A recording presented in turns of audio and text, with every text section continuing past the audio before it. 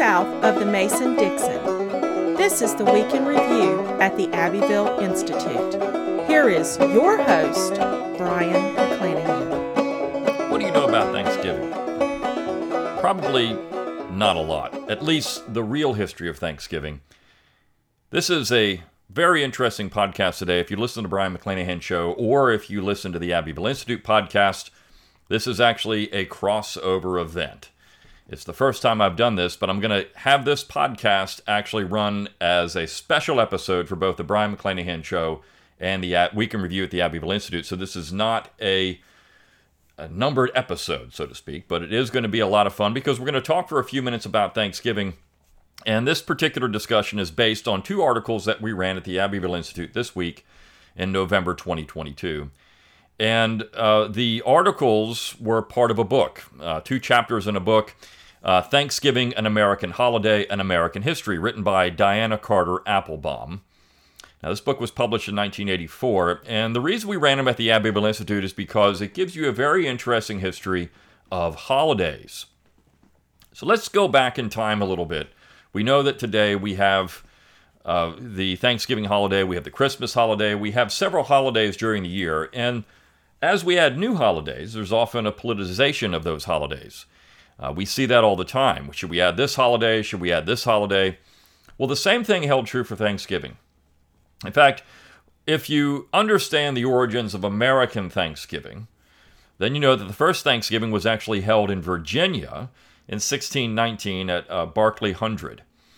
Now, that was supposed to be an annual event, but unfortunately, all the people that participated in that event were eventually killed by Indians. So that holiday didn't last. But we also know the Pilgrims showed up in 1620, and by the following year had a Thanksgiving. This is the Thanksgiving that Americans think about when we celebrate Thanksgiving in November every year. Now, there's a reason for that. The Pilgrims did a very good job, or I should say the New England Yankees did a very good job with marketing this particular holiday, and there was a reason for that. Puritans who settled in New England did not celebrate Christmas.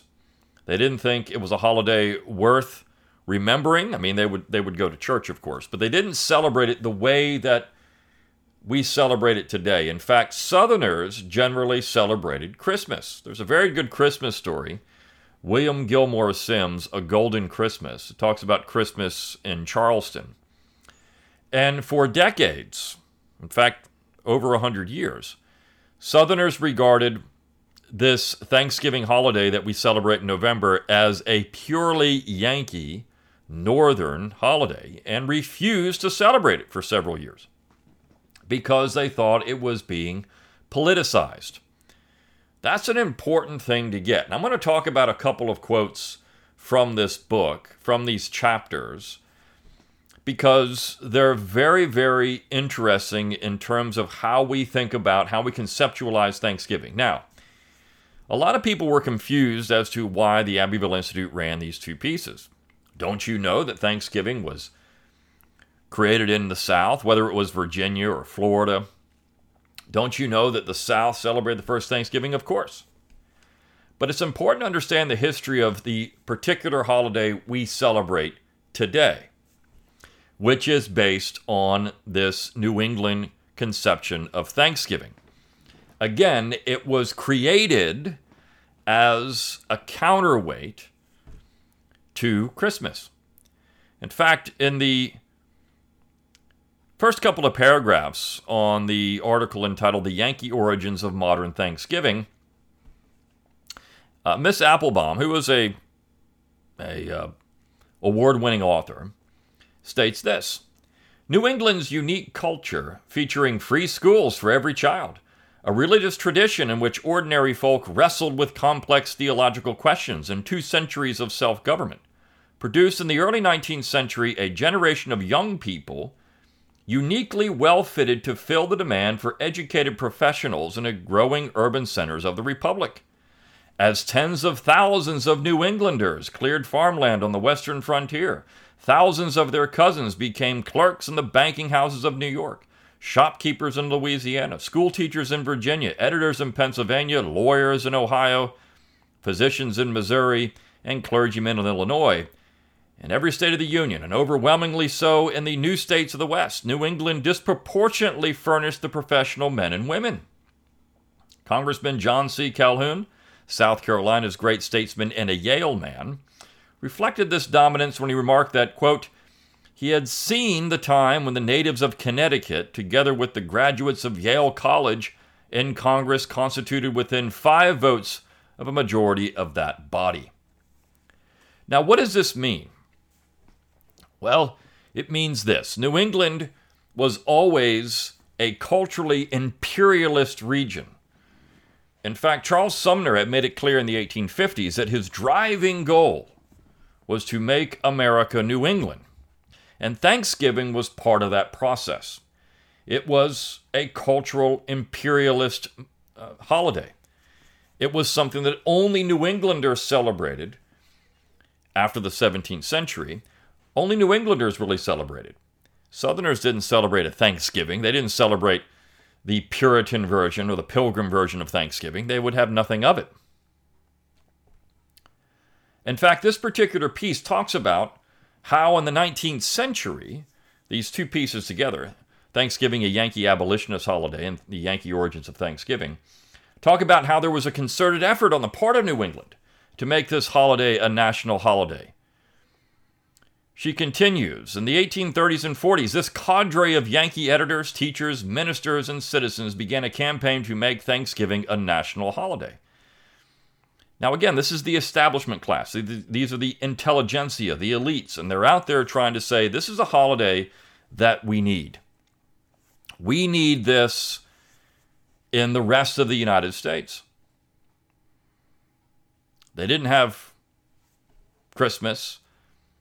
They had added the holiday, and they were just completely dedicated to the proposition of making Thanksgiving part of the American myth.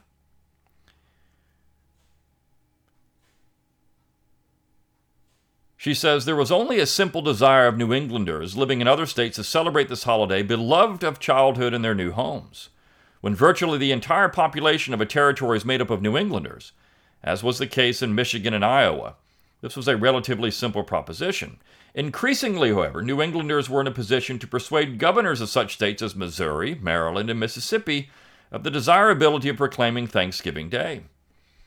By the early 1840s, Thanksgiving had spread far beyond the borders of New England, Connecticut, Massachusetts, New Hampshire, Rhode Island, Vermont, and Maine still celebrated the holiday, born 2 centuries earlier on the banks of Connecticut River, but the governors of New York, Michigan, Illinois, Iowa, Wisconsin, and Indiana also proclaimed an annual Thanksgiving Day.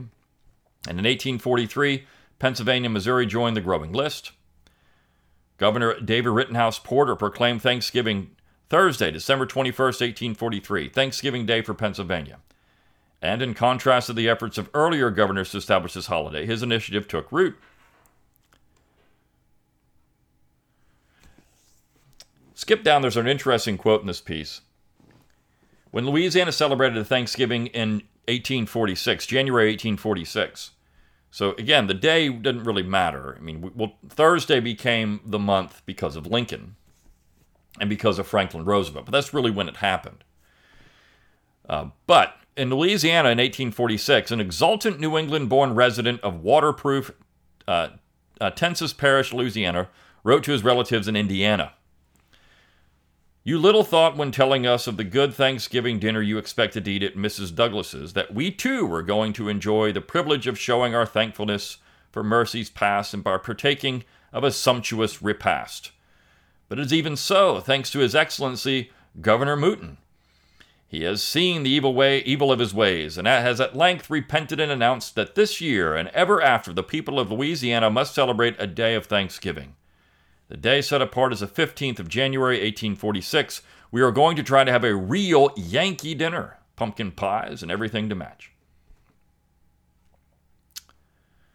Think about that. Think about that particular quote. A real Yankee dinner with pumpkin pies and everything to match. Even the cuisine that we consider to be part of Thanksgiving was very New England-centered. And New Englanders who had settled in all parts of the South and of course all throughout the Midwest, wrote about this. They wrote about how they were happy to have this holiday that they created, the idea that they created. And the piece goes into, or the chapter goes into, a woman named Sarah Josephina Hale, who was from New Hampshire, who started writing in the 1830s in the Ladies' Book and Magazine about this New England holiday of Thanksgiving and how this took root, how that part of it, this concerted effort on the part of one woman, Sarah Josephina Hale, made this New England conception of Thanksgiving part of the American tradition. Now, Southerners weren't really on board with this. There were some, but most Southerners by the 1850s actually rejected the entire idea of Thanksgiving as a political holiday, because they saw in Northern pulpits a denunciation of the South, in particular slavery, and they started resisting this push to make this a national holiday. And so in her chapter, Thanksgiving, a Yankee Abolitionist Holiday, Miss Applebaum says this: the long-standing practice of delivering political sermons on Thanksgiving Day, which made Thanksgiving both a revolutionary holiday and the occasion of Federalist-era political contention, now made Thanksgiving the tool of free soilers and abolitionists. Thanksgiving was, above all, a New England holiday, and New England was abolitionist territory, but the association was broader than this. So, in the early 19th century, Thanksgiving was generally seen as a Federalist holiday. The Republicans, the Jeffersonians, would not celebrate it. They didn't think it was worthy of a holiday. So it's always been rather political. We have this now with new holidays that have come up. And people, because of political reasons, will refuse to support them or support them for political reasons. This is nothing new. And if we understood that, if we understood that Americans have always had a mind in politics and they look at things culturally, this is now culture, remember. Southerners are not on board with it because they see it as culturally alien to the South. And not only that, in some cases, dangerous.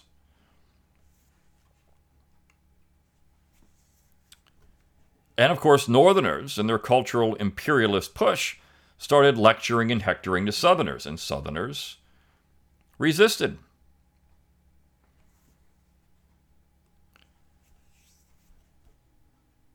And so this part of Thanksgiving is often lost. This part of the story where we have this politicization of a holiday. We know that our understanding of Thanksgiving, again, that the day that we celebrate, is certainly based on this northern conception of the day. We don't remember that Southerners openly resisted it, that Southerners said they weren't going to do it, and that they had their own holidays and they would refuse to celebrate Thanksgiving. In fact, Jeffersonians, the Republicans, would often say, we have July 4th. Now, the counterweight to July 4th was usually Washington's birthday, but Jeffersonians weren't going to celebrate a holiday that they considered to be a distortion of their culture. And another thing that Jeffersonians often said was that it was a holiday that did not allow for the separation of church and state. It's something that they did bring up in places like Virginia. So there's a lot going on here with this particular holiday. It's not just who or whom celebrated the first Thanksgiving. Where was it celebrated? Was it in the north or the south? Lion Gardner Tyler made this an important point in his famous essay, Virginia First, which, by the way, will be covered in a forthcoming project called the 1607 Project.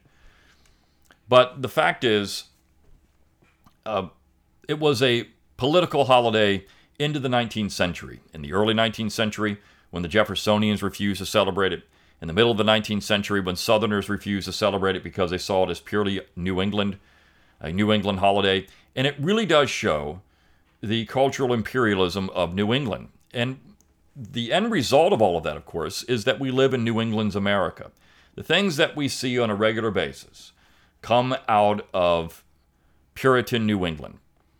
The Puritans were generally those that would censor more than anything else. They were certainly opposed to this idea of liberty that Southerners and Westerners when I say Westerners, I'm talking about people in the Appalachian region, the borderlands, and even the Quakers resisted. New Englanders believed in liberty of the community over individual liberty. They would be fine with people not having individual liberty if it meant security for the community, if it meant the good of the whole over the good of an individual. So it's a different concept of liberty. It was freedom from, not freedom to. And Thanksgiving really did reflect that. They didn't really care for fun. In fact, it was often said that Puritans were always worried that somebody somewhere was having fun and they needed to stop it. And Puritans were certainly much more interested in an austere society.